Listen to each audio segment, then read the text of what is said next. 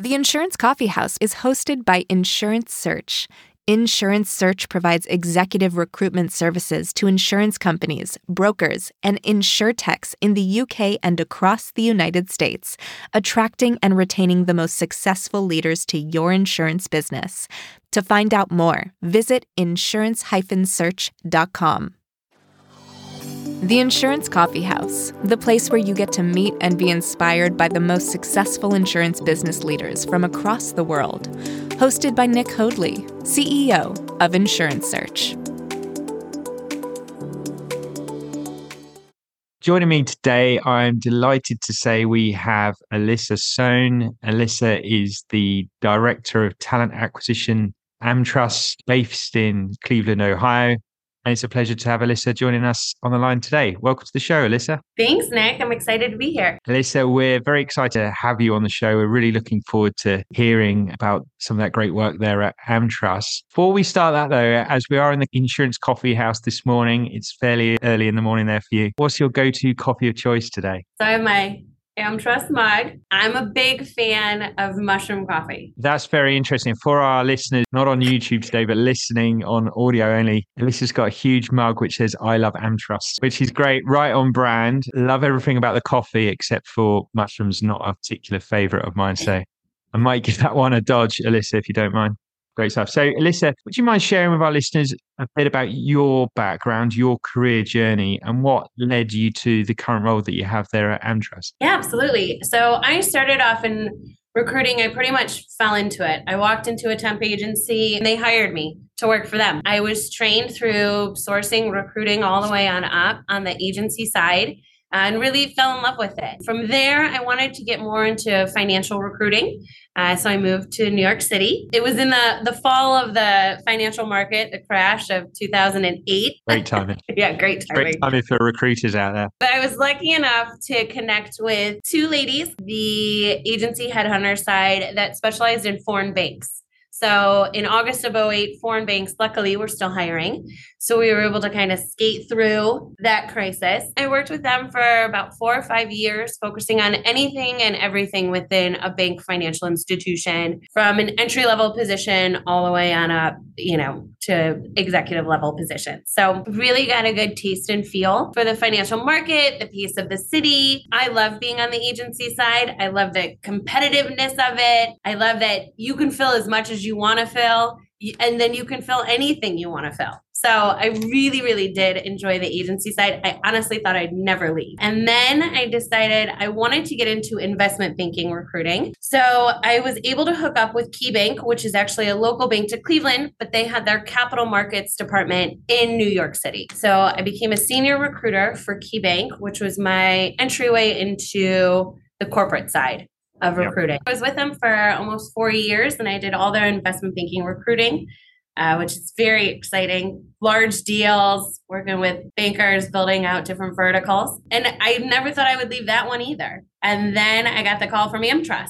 My first thought was, insurance? No way. That is so boring and slow and old. That's what I thought of insurance. So I thought I would never do insurance. And the person who was an executive recruiter at the time, who I would then be their partner and kind of split the org with him, he said, AmTrust is anything but boring and slow. We are very fast paced here. So I gave it a try. I thought, why not?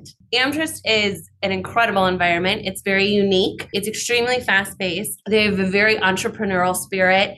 We really hire people for wanting to bring what they do best to us and build upon that to make us stronger. I was in my role about 4 years in the executive space with AmTrust when I saw the recruiting team, and I thought I could make that team better. I could make them stronger. I could make them function almost like an in-house agency. So that's when I spoke to my boss, and I was able to kind of move in to the director of talent acquisition, which I've been for over a year now. Fantastic. So you've seen it from all sides, really. So you started out in agency and hiring in New York City, moving into the corporate side or the internal side of the business for an investment bank, hiring investment bankers. Not too many people make that choice and move from investment banking into insurance traditionally, but AmTrust clearly had a very good story to tell, and it suits your personality and the way you like to work. If you could give us an overview of your current role then, so you're now being in the position for for a year as Director of Talent Acquisition. What are you doing there? What's your remit? Yeah, so I have a team of 13. Some of the things I did when I first started in the position was I restructured the team.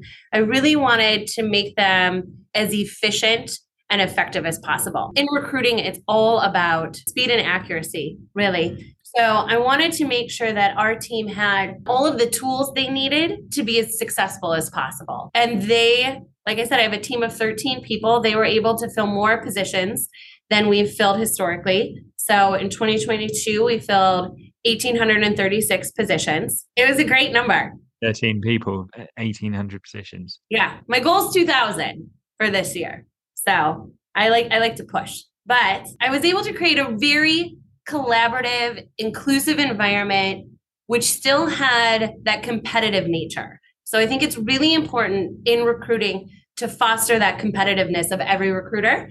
I was able to add on different passive recruiting tools that we could use. I really wanted to create an environment in which our internal recruiters could beat out any agency partner, could beat out any external source. I wanted to make us the best, the most knowledgeable in our business, the most aggressive, the sharpest really that they could be. We did a lot of training. We did a lot of soft skills training. We did a lot of training on our systems. We did training with the business to get our pitches down so they could really, when they show up to a meeting with a manager or they show up for a meeting with a candidate, that they're really delivering the story we want to tell about AmTrust and representing that brand. But the focus was to create like an in-house agency for our team and to act that way. Fantastic. And in terms of AmTrust, for any of our listeners who might be interested in learning more actually about the business itself, could you give us an overview of the business, where it is at the moment, what growth plans are there? We're a $6 billion company. We are celebrating our 25th anniversary this year. So we're actually considered a baby in the insurance industry. The insurance industry is like a 100-year-old industry, and we're just 25 years. We have been able to grow significantly and never lost our entrepreneurial spirit. So it's one thing that really comes from our executives on down is to create, grow, build. We do foster an environment of that. We just hit the Forbes top 100 largest private companies in America. Fantastic. We beat Twitter. It's nice to be a privately held company in the insurance industry. Our focus for 2023 is we really want to be the best commercial insurance product for any small business, right? We want to be able to provide any need that they might have, whether it's cyber, liability, property, or workers' comp. Awesome. No, fantastic. Thank you for that, Alisa. That's fantastic. Always great for our listeners to hear and find out more about the business and what the plans are there. I know that you've got a topic that's very dear to your heart. It's something that you're very passionate about. So would you share with our listeners, what you'd like to discuss with us today and why that's of importance to you? I think it's really important when creating these internal recruiting cultures to strive to be the best and really provide the best service. One of our largest challenges that keeps me up at night is to win over our managers, win over our senior leaders, have them want to call internal recruiting, have them want to talk with internal recruiting about how to build out their business. It's important to me that we're a part of that bottom line, that we're adding to that production. And at the end of the year, that we could show that with recruiting, you were able to meet those business goals. I think it's very important in any type of corporation to have that kind of partnership with the business and align those needs. I don't want the business to not feel that they're supported in their goals that they're trying to achieve for the year. I think it's such a great discussion point, actually, Alisa. I know an awful lot of insurance executives can sometimes find frustration or can find that internal recruiting function can be a bit of a roadblock. And if there's a delay or if, people are not being hired in their team, that actually really affects them personally. It affects their careers and what they're producing in terms of results. Really key where hiring manager, they don't have that resource there. They do look at other options. They've got responsibility and they've got targets they've got to hit themselves, reporting structures. That is so key. So it's really interesting. So what have you, in terms of initiatives, what have you introduced to try and help that problem and try and be the best partner that you can be to those hiring managers? Yeah, it's really creating our brand as a team so they know that they can call. When I started this role, a lot of the things I heard when I was meeting with our senior executives is we're not going to make our goals for this year because we can't find the people. And I don't want to ever stand in the way of someone's goal. I'm a very goal-oriented person. And if someone was standing in my way, I would not be happy about it. So it's definitely top of mind for me to make sure that we're, as a team, are being as effective and efficient as possible. Our team is structured in levels from junior talent to senior talent. We're aligned across the different business lines for our expertise and how really they match up with those leaders of those business. I added a couple different passive recruiting sourcing tools. We did a lot of training on passive sourcing and cold calling and really dialing for dollars, old school type of stuff that you don't always find in recruiting. And I never wanted to hear that it was recruiting holding up the process. I didn't want to be that part. So it was a really large focus to make sure if HR was getting held up, it wasn't recruiting. So in terms of the culture there that you've built, you mentioned earlier having almost like an in-house agency. What's the culture that you've built? How have you managed to get this team really performing at this high level? So I feel that the energy you bring to work and the passion you bring for your job will kind of stream out onto everything else. I do truly believe that. With our team, we're a hybrid work model. So we have a good mix of coming in the office and being at home. We want to make sure it's important to me to make sure that when we're in the office, there's a good value proposition of why you're coming into the office. You're not just coming into the office to sit your butt in a different spot. Like you're coming into the office for a reason. You're coming in because we're going to train or we're going to have lunch or we have collaborative sessions. We do sourcing gauntlets where we sit down, take one tough position, and everyone tries to figure out a different way to find a candidate. So there's a lot of different group things that we do together. I also bring in snacks. My team loves snacks. And when it comes to then recruiting for people within your team, presumably that's quite a nice position for someone to have, the best of both worlds. So that agency mentality, moving quickly, being entrepreneurial, competitive, all those things that comes with an agency or a search firm, but also having that stability and backing of regular roles coming through, not having to do traditional business development in terms of bringing in new clients, new customers. So do you find that's a really nice mix for your team that helped you to bring in some real good talent? Yes and no. We have a pretty unique diversity of backgrounds on our team. Coming out of an agency, someone with that competitive spirit, it's always a good building block. But at AmTrust, you have to be scrappy. You have to be able to be flexible. Things are changing all the time.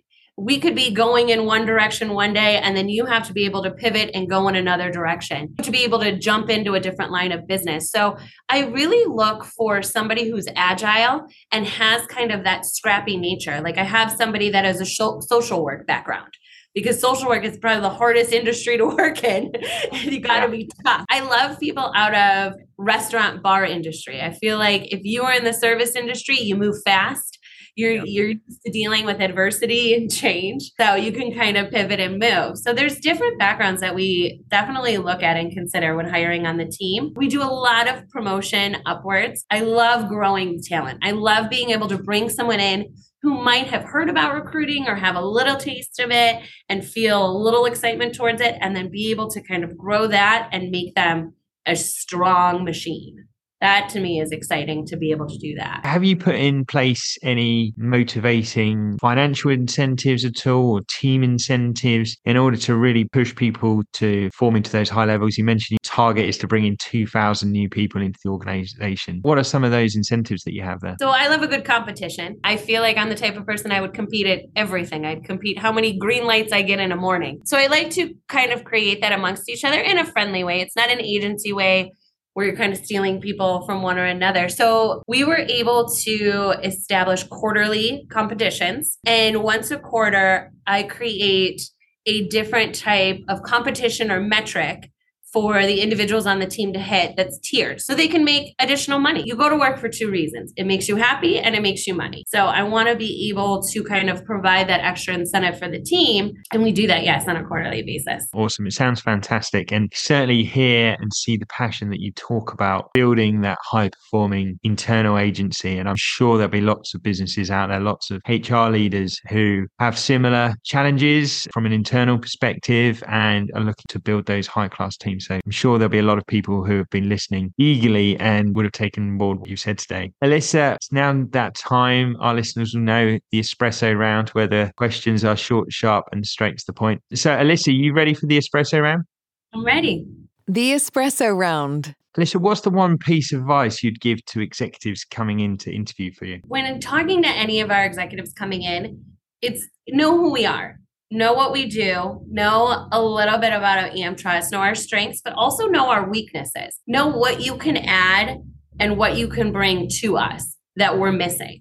I think that's a really good way for anybody in an interview to highlight that one thing that they have that the position or the company or the organization might be missing. It's great to also have that open dialogue about strengths and weaknesses, both sides. I think by acknowledging the challenges, acknowledging those weaknesses within the organization, then it also encourages the executive to be honest and open about where their strengths lie and where they're not so strong at, because it's really important that fit is right. As ever with these things, it's not about appealing to everybody, but it's about getting the right person with the right skill mix for position stuff. And that's great. Executives do a really good job of being very transparent. Yeah, absolutely. What would you say is the worst thing you've witnessed or the worst answer that you've ever heard in an interview? So I laughed when I saw this question. I thought this is great. You hear everything in recruiting, right? You hear any kind of story you could ever imagine, especially COVID time and post-COVID time. You really hear all of it. But this was pre-COVID, way before COVID. I was hiring for a director of payroll, and it was a hard search. It's hard.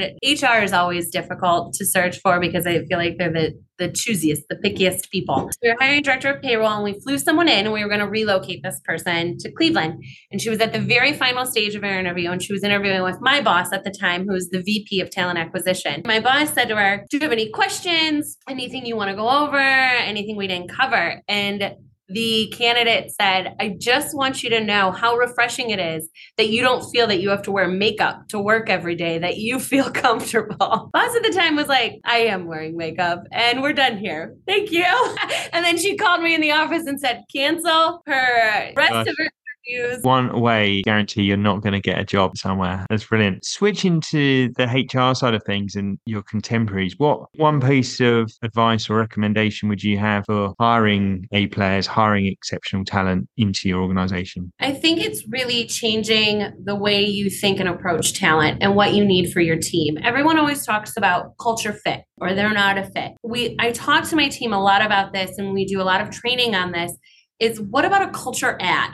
What are you missing from your current team that could add to it? What are you missing that you need that could add that value, that could add that extra skill set? So I think it's really important to change that mindset from culture fit to culture add. That's when you're going to get a high performing team. That's when you're going to be able to go to the next level and obtain those goals that you didn't think you'd get. Great way of building a high performance team. Also bringing in diverse talent as well into the organization. Alisa, how are you using technology to support the hiring process then? So there is a lot of technology out there, obviously a lot of options when it comes to recruiting. I get a ton of phone calls about different things, but there was one system that I was able to add at the very beginning of 2022, and I am a huge fan of it.